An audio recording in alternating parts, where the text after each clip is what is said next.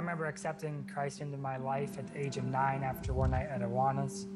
So I went home, got on my knees, and I don't want to go to hell, so I need some fireproof. I accept him into my heart, but not necessarily my life. So I kind of pushed him aside, okay, I need you, but I don't want you. We moved to a Christian camp, offered an internship for me. So I went and kind of pretended to be the good Christian guy, and my job was to fill up a big boiler. It was around midnight that I came back to do my shift, and put what I thought was diesel fuel in the tank. Ended up to be gasoline.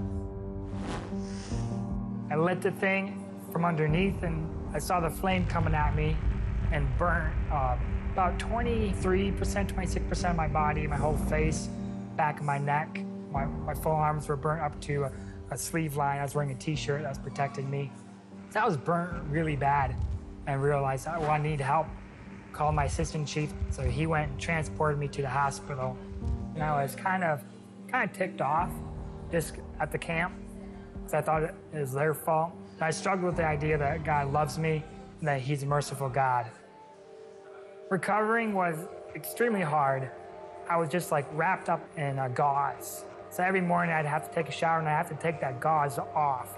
And that would just take the new skin that had been growing back and would rip it off and allow even newer skin to grow. And they wanted to do that over and over again. I did that for about 3 weeks. I did that, constantly ripping off new skin.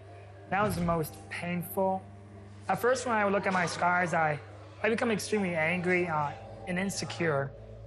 Will I be able to walk down the street and not have people staring at me? Will I be able to have a wife who can love someone with the scars that I have? Looking back on it, medically, I shouldn't have been alive, but yet I was. So I became more grateful than I did angry towards God. I had a month in the hospital where I did nothing. So I spent a lot of time in the Word and just praying. And during that time, I became more grateful, more thankful, more fearful at the same time, because I knew the control he had. When I was burnt, everything on my neck was torched except for a straight line protecting my esophagus right here. And I realized that was definitely a God thing. My eyes weren't touched. That was another God thing, because it was just so quick. I was like, wow, so God must exist. He's there, and he's merciful. Then I kind of realized, I need Jesus. I have him in my heart, but I need him in my life. And it was in the hospital that Jesus set me on fire, literally, for him. I'm more thankful that I have these scars, that I was able to go through this process. Who knows where I would be today? I probably wouldn't be where I am now, relationship-wise with Jesus and other people as well. And these scars on my arms, they start a conversation which always leads to Jesus.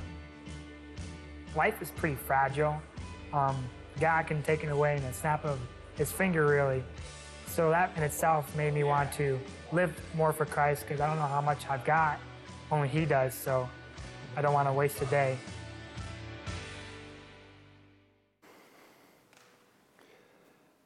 Maybe you have scars this morning as well. Sometimes our scars aren't on the outside, sometimes they're on the inside as well, because we all have times where we face suffering in our life, and we have times of stress and anxiety and suffering. And today we're going to look at a great passage out of 1 Peter, which I think gives us hope in the midst of suffering.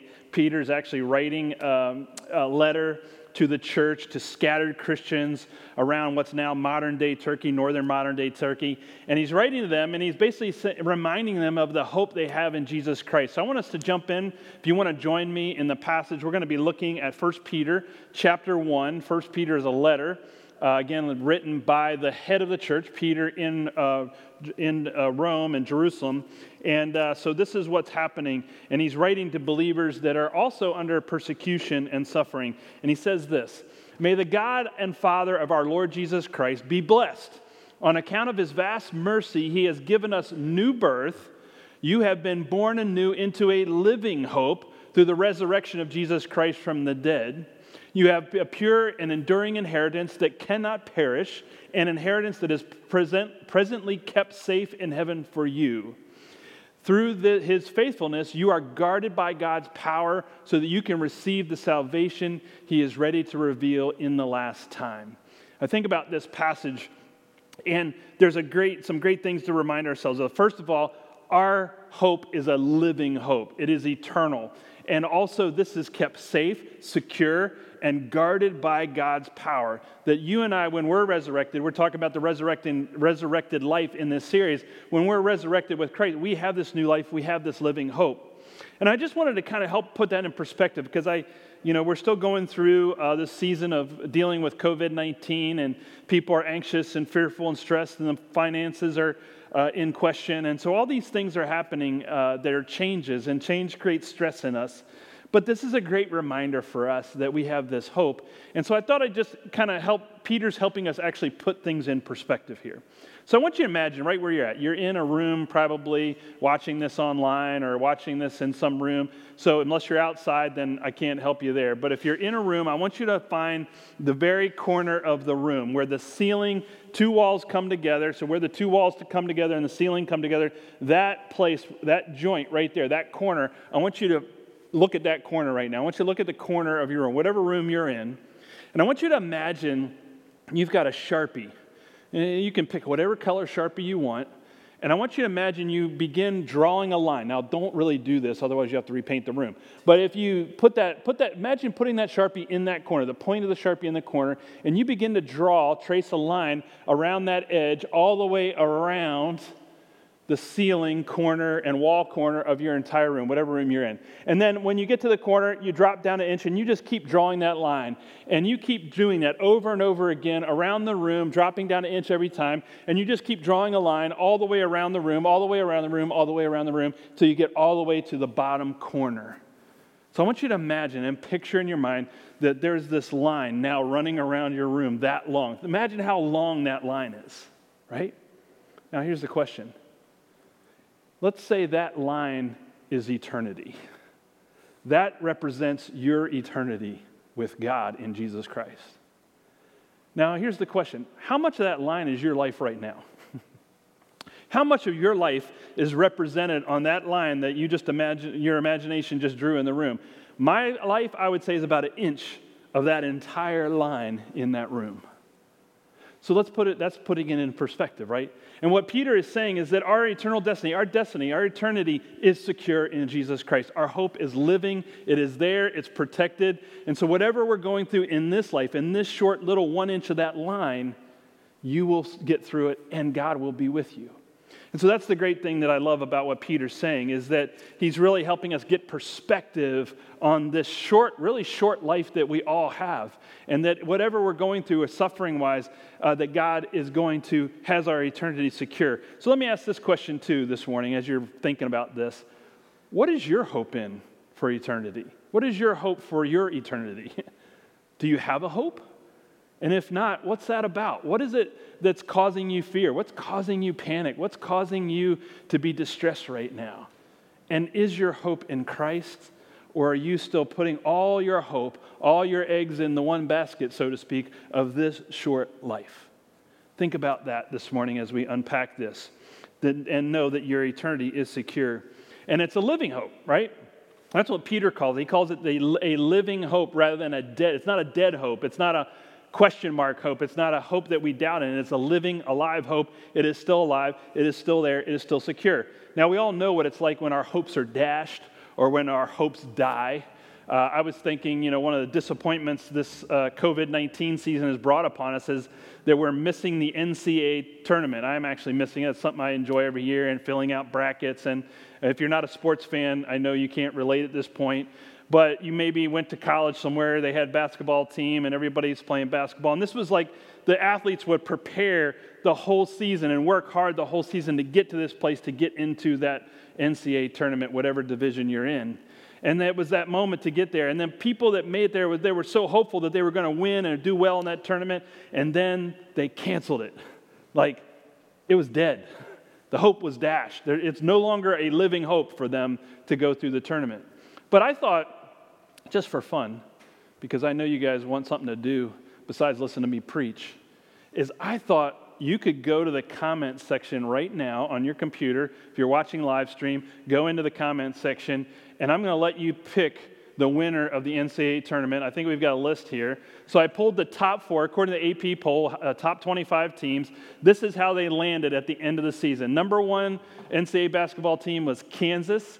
Jayhawks, number 2 was Gonzaga, by the way. That happens to be in our state, in case you want to vote that way.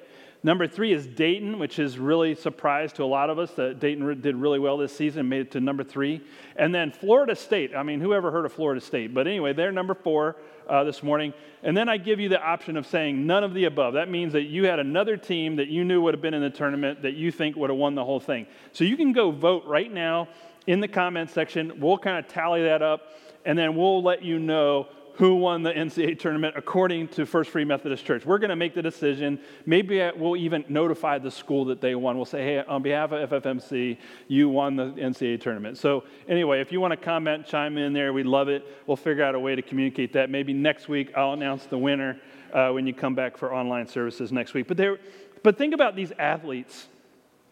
When they got that news that they weren't going to the tournament, they had worked so hard, and now their hopes were crushed, right? The hope is no longer alive. That's not true for us. Our hope is a living hope. It's not a dead hope. It is alive and well and protected by God in heaven. Our eternal destiny is secure. Now, why is Peter saying this to them? Well, it's important that he's saying this to them because what's happening in this season of their lives is Christians are actually being persecuted. And they're being persecuted by a guy named Nero. And Nero was the Caesar, the ruler in Rome, and he was killing Christians. And in fact, if you have kids watching with you right now, you might want to just cover their ears as I describe a little bit about what was happening in this persecution, and then you can uncover their ears when I'm done. But here's what's happening to the Christians. Nero was actually, they would slaughter animals and then put the animal skins and wrap Christians in the animal skins and then throw them into the pit of wild dogs or into the pit of lions. And they did this for sport. This was as part of the games or part of sport or entertainment. Think about that. This is how they were entertaining the people of Rome, how Nero was entertaining his people. The other thing that Nero was known for doing to Christians was putting them on poles, bathing them in tar and pitch, and lighting them on fire to light his gardens in the evening for his garden parties. Again, it was sport. It was entertainment. It was a way to assert his power.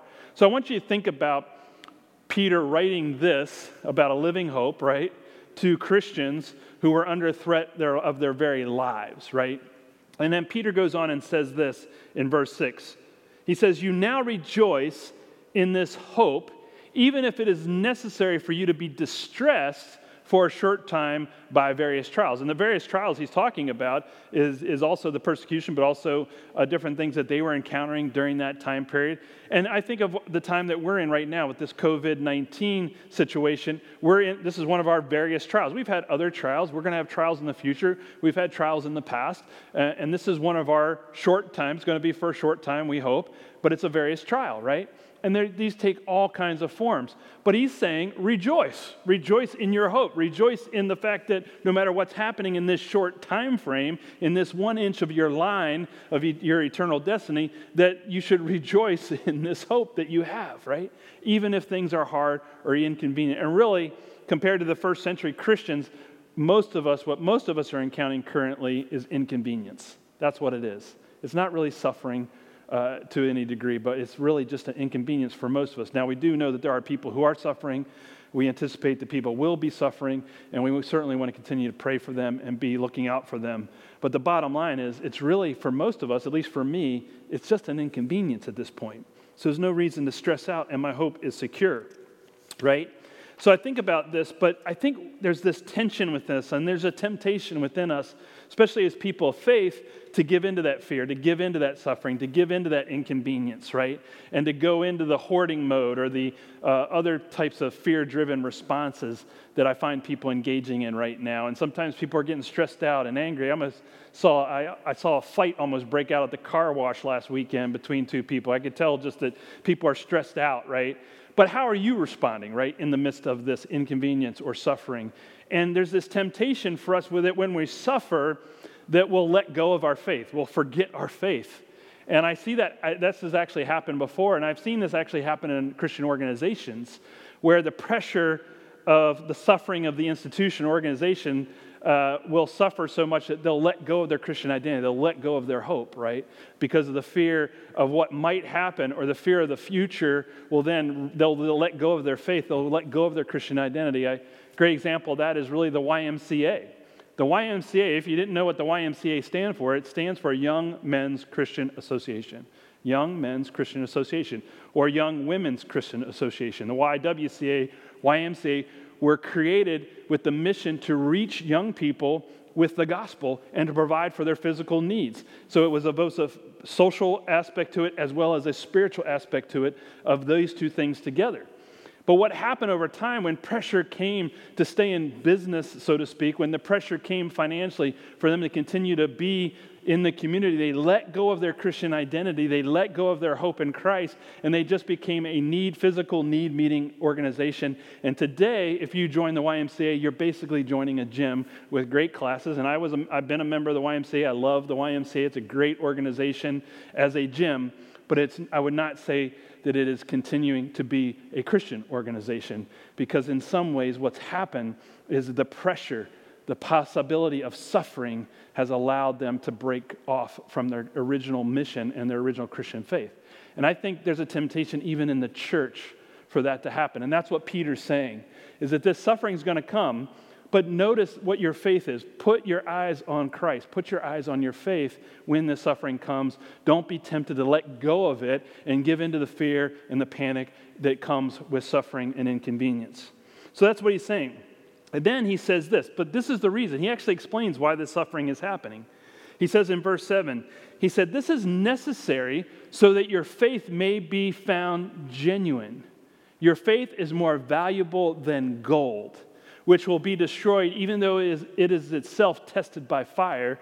Your genuine faith will result in praise, glory, and honor for you when Jesus Christ is revealed."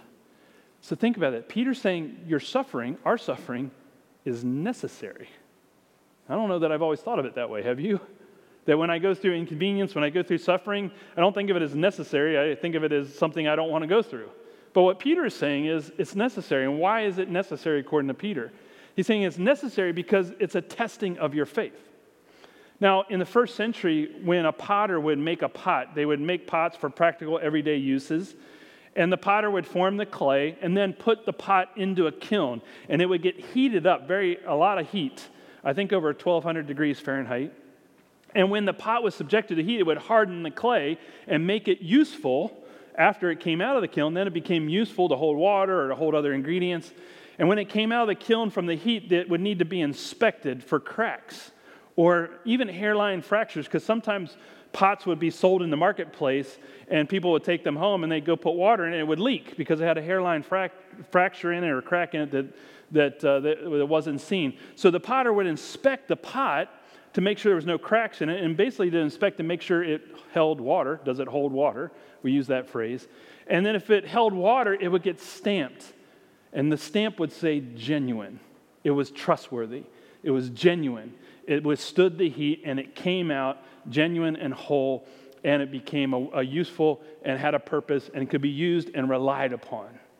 That's what Peter is saying here, that when we're tested, this heat is testing us. This suffering is like heat in the kiln. And are we coming out of it without cracks? Are we coming out of it as our faith being tested? Is our faith being genuine when it comes to testing, right? And that's what Peter is saying. Warren Wiersbe said this, great quote from Warren Wiersbe. He said, "A faith that cannot be tested cannot be trusted."